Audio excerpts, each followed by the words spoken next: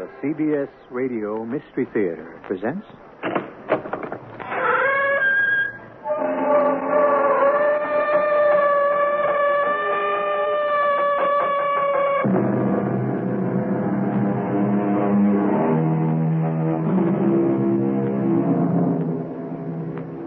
Come in. Welcome. I'm E.G. Marshall. What is always on our minds, but seldom on our lips? What is forever contemplated and never comprehended? The answer is death. Shakespeare would seem to have said it all when he wrote, "Death, a necessary end, will come when it will come." But is it really a necessary end? That's the question that bedevils us, and in all probability will continue to bedevil us until, well, I suppose, until we die. Do you live in a house? Of course. Do you wear clothes? Certainly. Do you eat food? Yes. Now go away.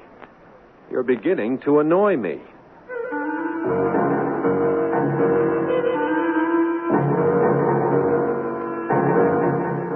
Our mystery drama, Dialogue with Death, was written especially for the Mystery Theater by Elspeth Eric and stars Paul Hecht and Fred Gwynne. It is sponsored in part by X-Lax and General Electric Citizen Band radios.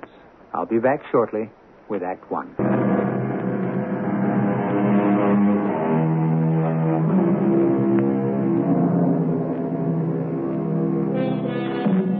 The story we now bring you took place about 100 years ago, a time when no one knew anything about death, as no one had known anything 100 years before that, or 1,000, or 1,000,000, as no one knows now. Yet, as then, as now, there were fantasies about death, and it's on the basis of one of them that we have fashioned the story that follows. I remember it all so well. Every detail, what she was wearing at certain times, what she looked like at certain moments, where we stood or sat, what she said and how she said it, what I responded, place we walked, food we ate, even the dishes we ate from, glasses we drank from. I'm seeing it all again, hearing it all, feeling it all for the second time, a kind of terrible, inevitable déjà vu. Strange, isn't it? Strange. I loved her so much. I know. The year I left for Heidelberg to study medicine, she was just a slip of a thing, only 16. And when I came back 4 years later, she wasn't simply 4 years older. She was a new person, no longer a child to tease and play games with, but a grown woman to admire and respect and fall in love with, which I promptly did. Yes, you did. Of course, my father had written to me about her a few times. But nothing had prepared me for the shock, the delirious surprise that morning at the railroad station. Bravo, Point! Bravo, Point! George! This your Lisa? Oh, yes, sir. That's mine. George Cudler. What? I thought you'd never get here. You're late. Well, the train... Is it... No.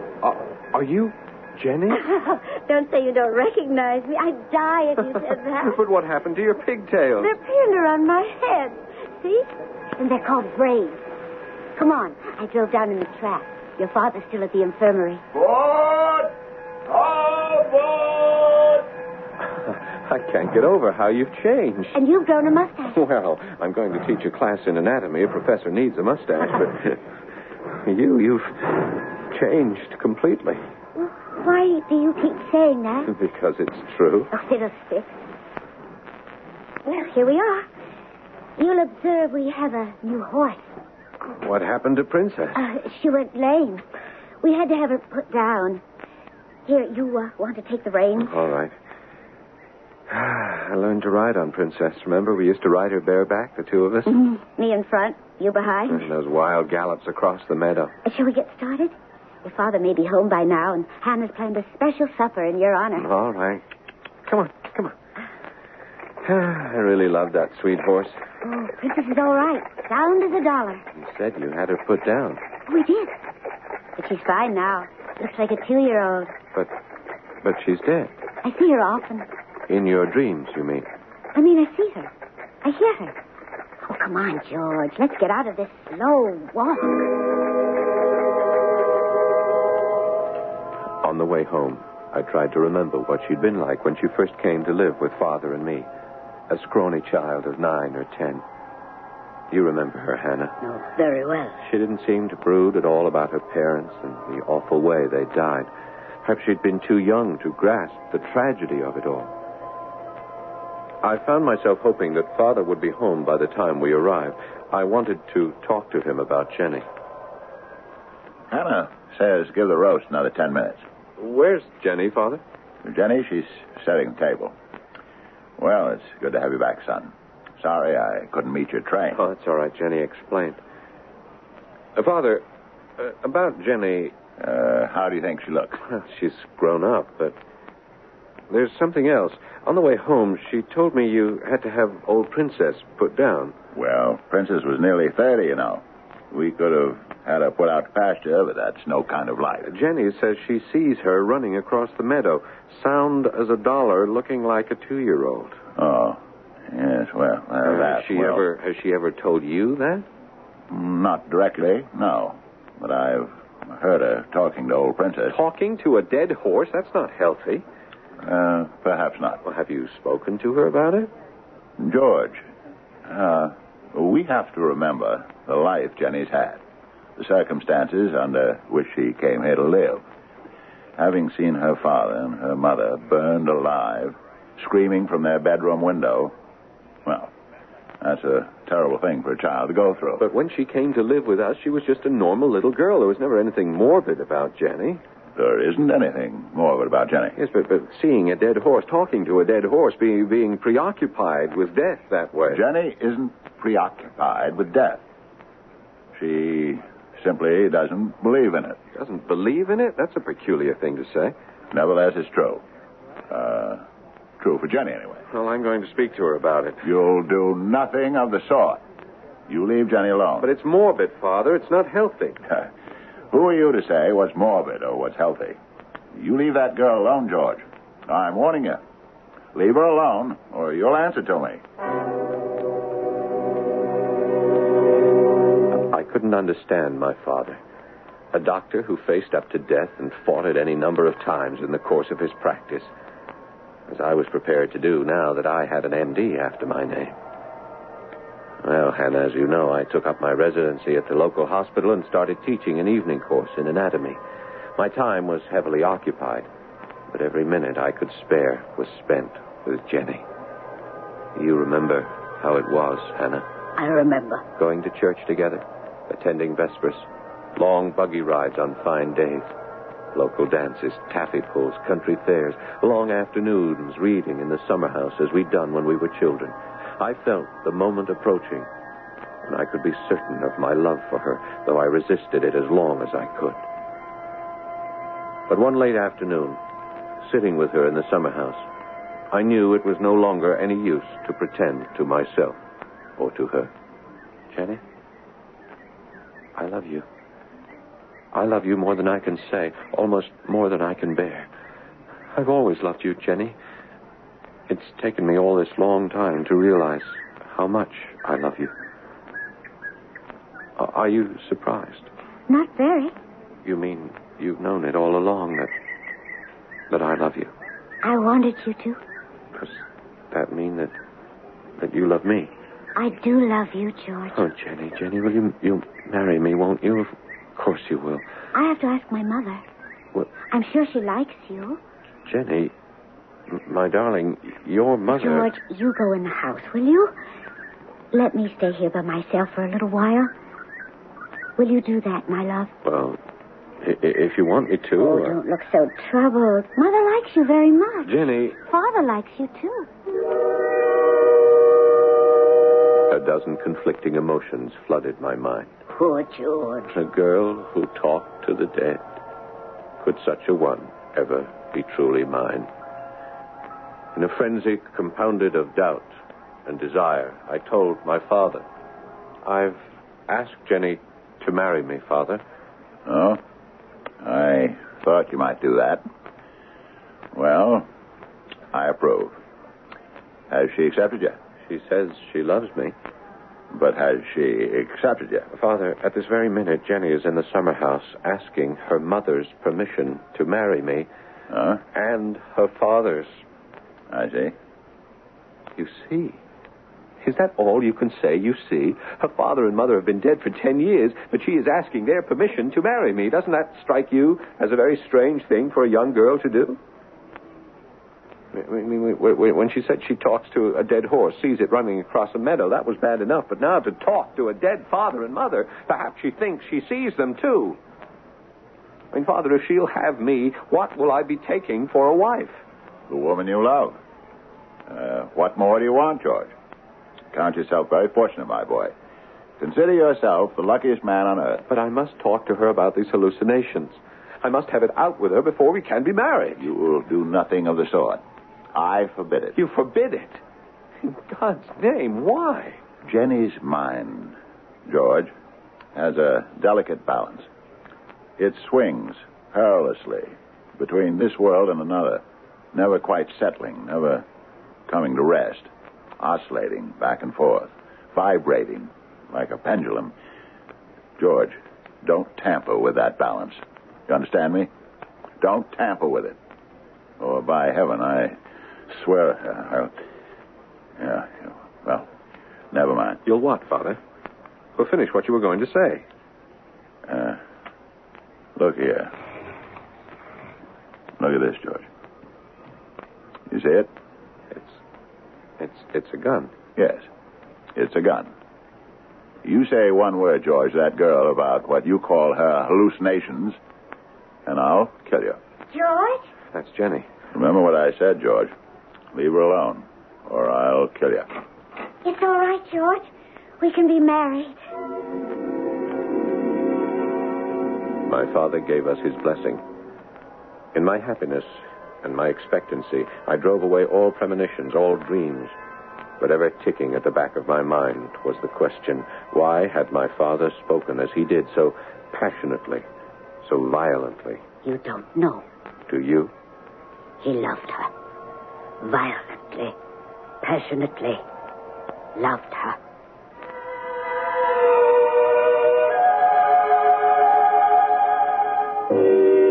Death has been written about very little.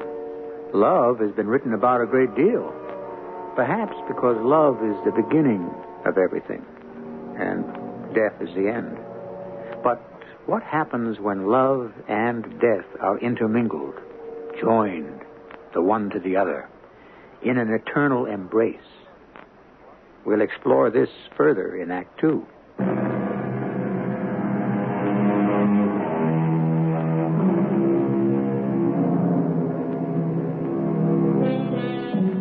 So George and Jenny plighted their troth, and under a dire threat, George's father forbade his son ever to speak to his young fiancée about her curious attachment to all those she has loved who have passed out of this life. Then, under the spell of his infatuation, George proceeded with the arrangements for his imminent marriage to the girl of his heart. We spent long afternoons in the summer house, spinning dreams of the day that would unite us. We wanted an extravagant wedding. At least I did. My father's big white colonial house set among great old oak trees with its center hallway, its winding staircase, its vast reception hall was ideal. You remember it, Hannah? All too well. After the ceremony, if it was a fine day, we would have the collation served in the great rose garden with a quintet of musicians playing and tables laden with food. And I shall be very dashing in my cutaway and striped trousers, and you in what? What will you wear, Jenny? I don't know. You mean you haven't ordered your wedding dress? Not yet. Well, I thought that was what young brides thought about first. Well, I've been thinking about it. You'll have someone come to the house to make it, won't you? I don't know. Sweetheart, the local shops are all right for simple things. I'd like something simple, I think. Well, if you're sure. Look, why don't you take a trip into the city and see what they have in the big stores? Well, yes, I could do that. Hannah will go with you and help you pick it out. I don't want Hannah to go with me. But Hannah has very good taste, dear. She could advise you. I don't need Hannah to advise I me. only meant... My mother will advise me. My mother will pick out my dress. I started to speak, then closed my lips firmly against the words. I remembered my father saying, Jenny's mind has a delicate balance. It swings between this world and another, oscillating back and forth. Don't tamper with it. Again, my love drowned my fears, and I reached for Jenny's hand. What are you thinking about, my love? About the wedding. But why do you look so sad? But who's to pay for it?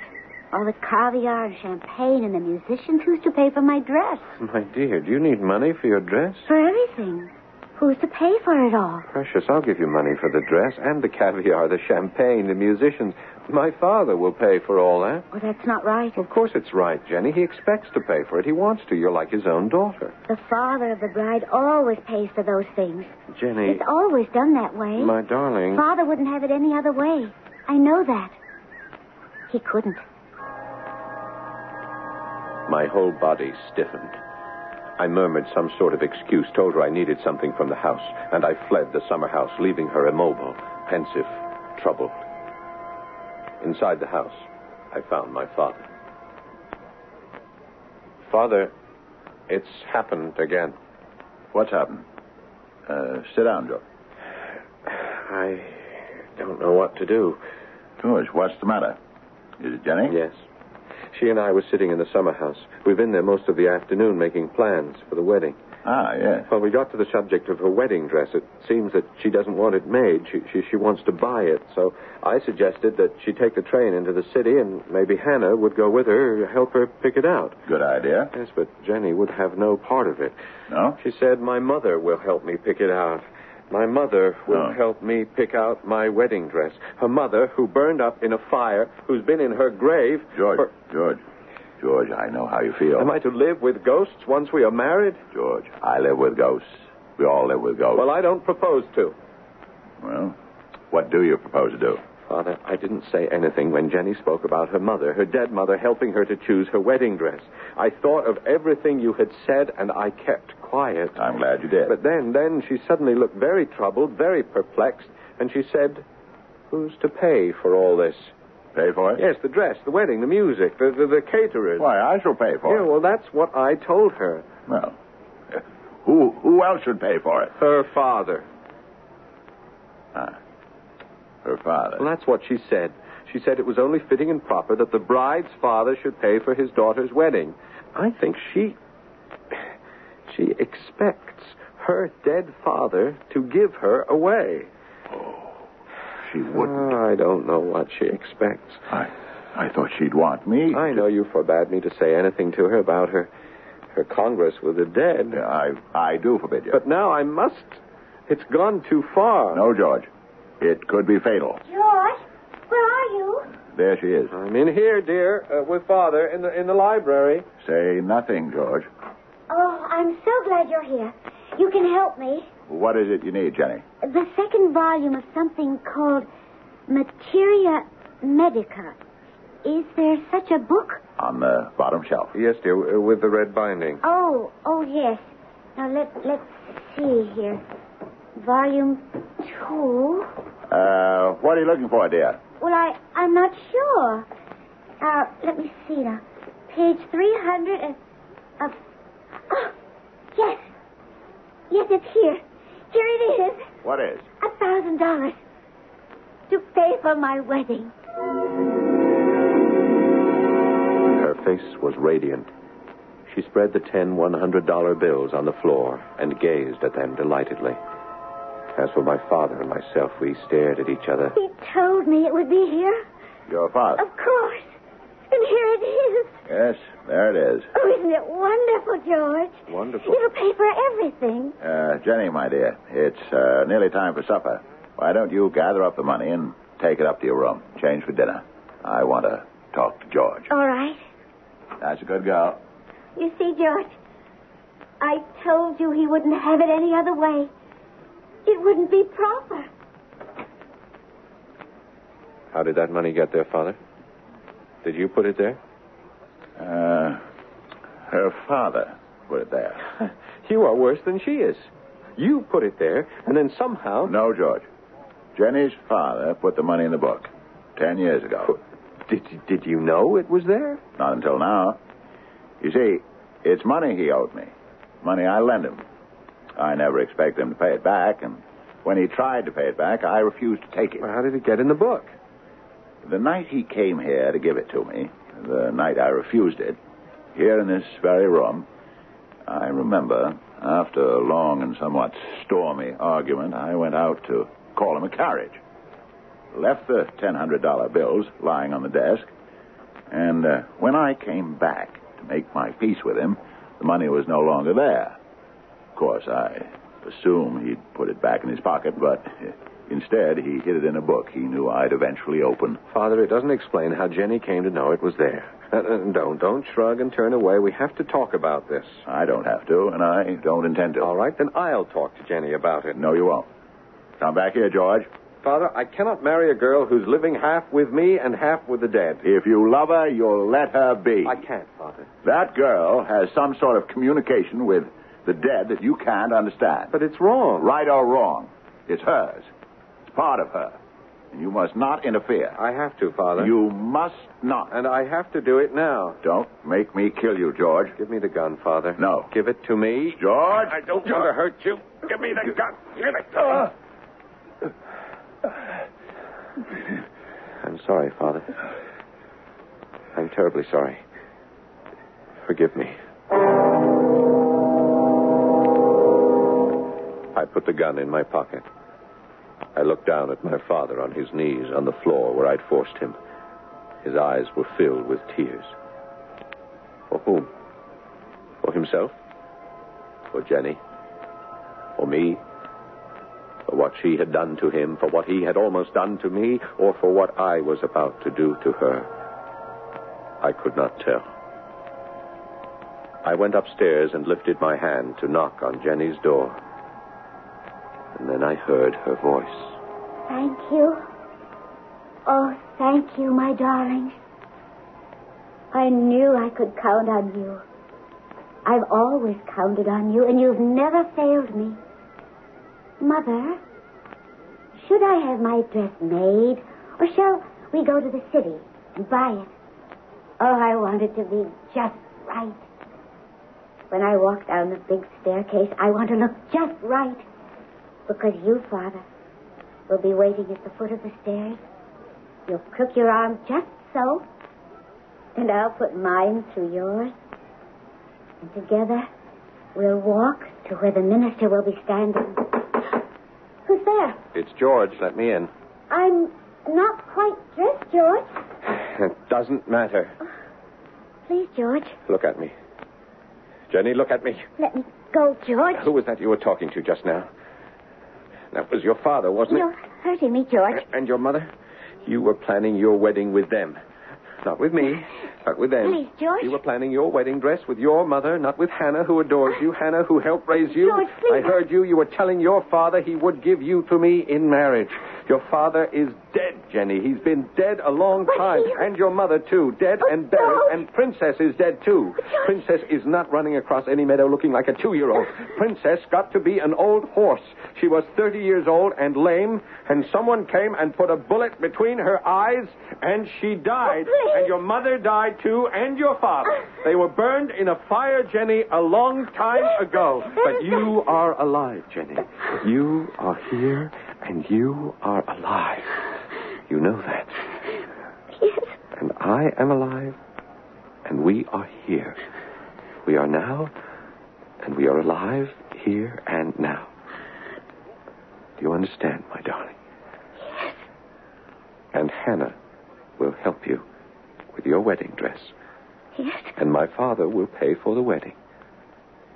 And when you come down the staircase, he will be waiting for you, and you will put your arm through his, and you will walk together to the place where I will be waiting for you. And we will be married. Do you you understand? My dearest girl.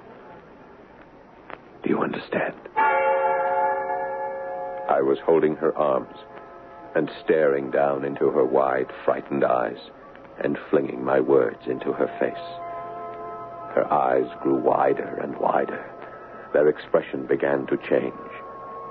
But what the change was, I could not tell. Was she beginning to understand what I was saying? Or was she leaving me forever? Hannah, I could not tell. All I could do was hold her close. Oh, George. You poor, poor man.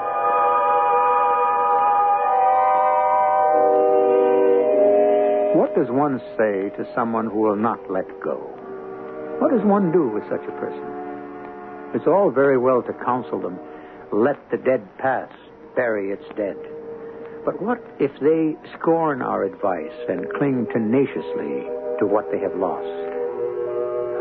Or do the lost ones cling to them? As much as the living hold on to the dead, do the dead not also hold on to the living?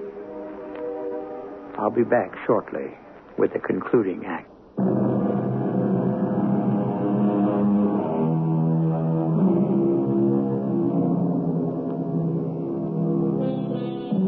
Jenny and George are about to be married.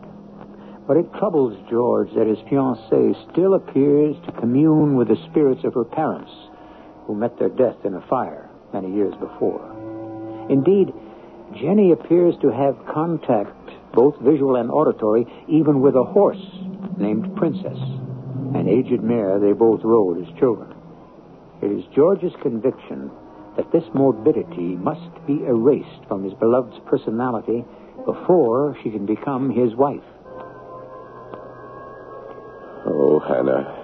Hannah, I loved her so. I know. It was for her own sake that I did what I did. Of course. For our sake, I should say, for the health of our marriage, our life together. Perhaps my father had been right when he said we all live with our own ghosts, and Jenny should be allowed to live with hers. I was left in a torment of doubt as I held her close. Oh, George, what am I to do? Let them go, Jenny. Let them lie in their graves. They're dead, my darling, but you and I are living. We're going to be married, aren't we? You know we are, very soon now. Leave them, Jenny. Be with me. Oh, they'll be lonely. My dear girl, they have died.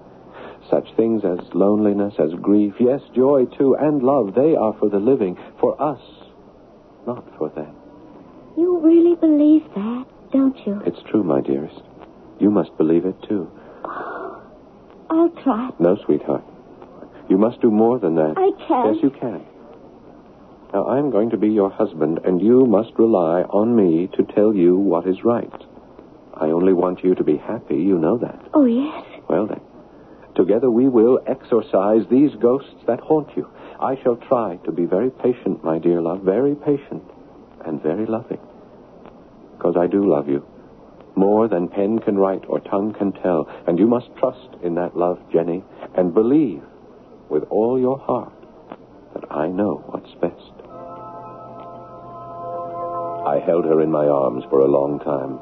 Then, Hannah, I think that you called from downstairs that supper would be on the table presently, and I released her to bathe and put on fresh clothes while I went down to confront my father. He looked very gray and haggard. It's done, Father. Oh, George. It was necessary. I know you think so. I am convinced of it. I know you are. If we are ever to be happy together... I know. George, I feel very badly that I threatened you before the way I did. We'd best forget that, Father. To threaten you with a gun, I must have been mad. We'll just forget all about it. Here's your gun, Father. No. Take it. No. I don't want it. I want you to take it. It'll help us to forget what happened. It'll be as though it never took place. No, you keep the gun, George. I don't want it. I never want to touch it again. I'm afraid. There's nothing to be afraid of. Well, all the same, I'm afraid. All right. I'll keep it. Until you say you want it back. So I put the gun in my pocket. It seemed to make him feel a little better, as though simply getting it out of his sight was a step toward erasing the memory of that frantic night. Then I think that you, Hannah, announced that supper was served, and the three of us sat down to eat together. None of us ate very much, which was understandable enough. Oh, yes. Still, we did manage to get through the meal. I had done the right and proper thing. I was sure of that. Oh, sure. I know. Nevertheless, that is what I thought. The next morning, Jenny did not come down for breakfast. My father and I left for the hospital together, worked assiduously all day, and left for home together late that afternoon. Hannah said this morning that Jenny was going into the city today to buy her wedding dress. Oh, that's splendid. Hannah wanted to go with her. Jenny went alone? I don't like that, Father. Oh, it doesn't necessarily mean anything. No, but still... You're afraid that Jenny still believes her mother will help her choose a dress. Well... Oh, I'm sure everything will come out right, sooner or later. I told her she must have faith in my love and my knowledge of what's best for her. I hope she can do that. Yes. Have you appointed a date for the wedding, George? Oh, the end of the month. We hadn't decided on the precise day. Where will you live once you're married? No, we haven't talked about that. Would you consider staying on with me? I'll be lonely without either of you. Now, that's selfish, I know, but, George, I'm so used to Jenny about the house, I'd miss her terribly. But I mustn't be selfish. That's all right, Father. I don't see why we shouldn't live in the house with you, at least for the time being. It is a nice house. It's a beautiful house, and quite large enough for three. The trees are beginning to bud, huh? Yes. Yeah. They'll be out full by the time of the wedding. What's that? Sounds like the local fire engine. Yeah, I'm glad Jenny isn't home to hear that. George! What? It's the summer house. No. Look at the smoke, The George. house is burning. It's on fire. Jenny!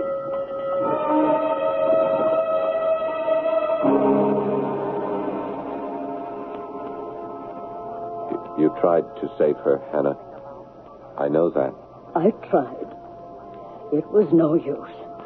Your father tried, but the fire had gone too far. Hannah, who started the fire? I don't know. Did Jenny start it?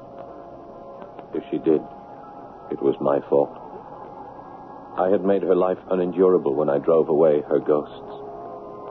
I killed my own sweet darling. Oh, George. Yet the summer house was quite old. The wood was very dry. Could have burst into flame by itself, the merest spark. Will I ever know, Hannah?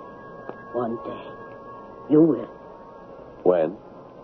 Soon. I think.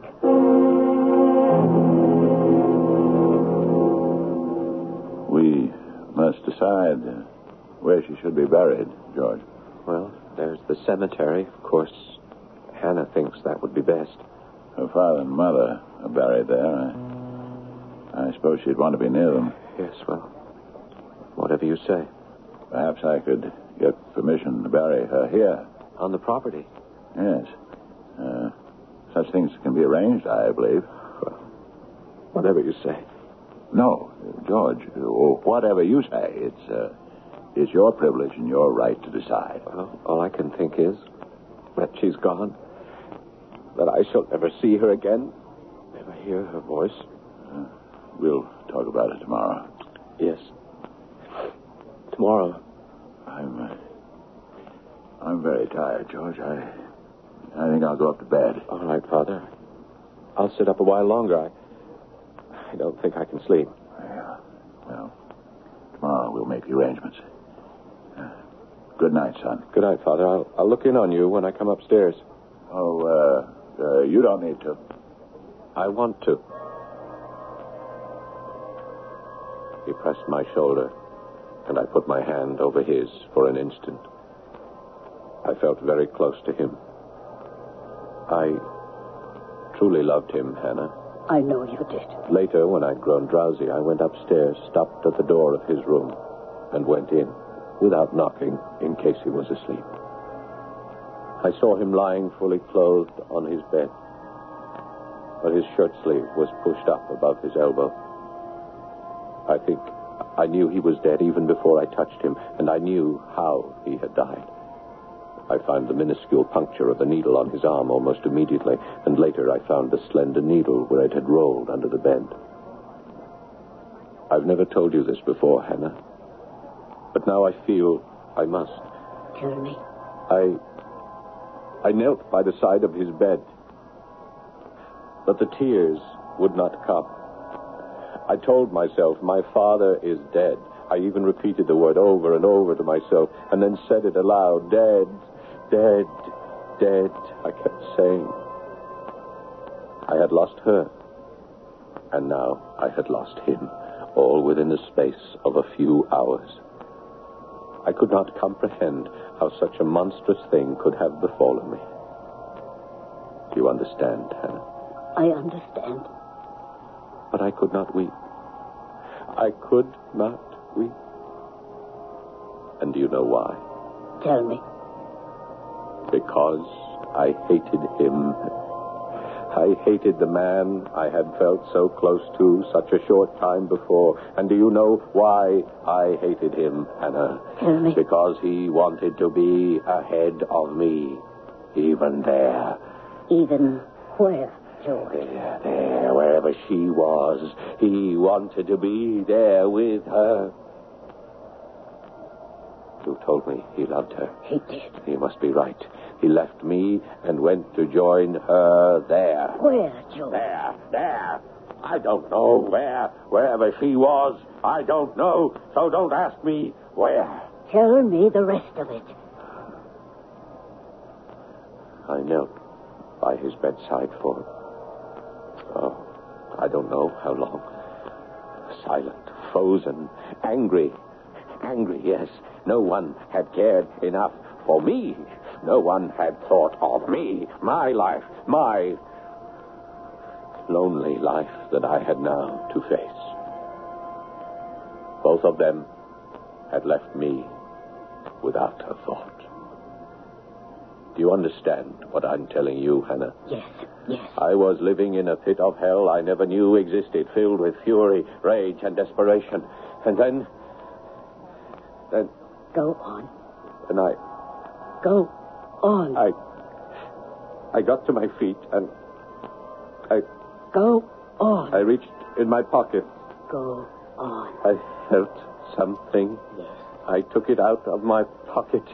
I put it to my head. What was that? Go on. I just heard something. I didn't hear anything. Sounded like a gun going off. Oh? I don't remember anything like that. You will. When? When you realize that you are dead. Dead? I dead? How can that be? You took your father's gun from your pocket, and you put it to your head, George, and you fired. But I'm here, talking to you, Hannah. Can you see me? Of course I can see you. I can't see you. But I'm right next to you. You must see me. I don't have such gifts, George. Jenny had them. But why can't you see me? I'm right here. The dead vibrate at a much faster pace than the living. Huh. Can it be true that I am dead, that I killed myself? It's true, George. But why did I do it? To join the others, perhaps. Jenny? My father? Or the others. But where will I live now that I'm here? In a house, I think. A large, white house? Perhaps. Will I be fed here? They say you will eat of the essence. Here, we eat of the substance. But you will eat of the essence. Hannah. Yes, George. Will I visit you now and then? Talk to you? I hope you will. You won't turn me away. Never. That's good. Listen, Hannah. Listen to that. What do you hear? Don't you hear it, Hannah? Don't you hear it? You must. It's Princess. It's old Princess galloping across the meadow, looking like a 2-year-old.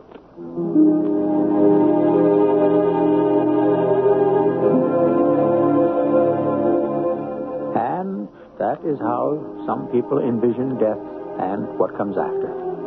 I cannot promise you that they are right. On the other hand, I cannot tell you they're wrong. I'm as ignorant and as undecided as you or anyone. But if they are right, should we keep our ears, perhaps our eyes, open for the sight and sound of those who have left us? I don't know. Perhaps it is better simply to get on with the only business that we know, the business of living. I shall return shortly.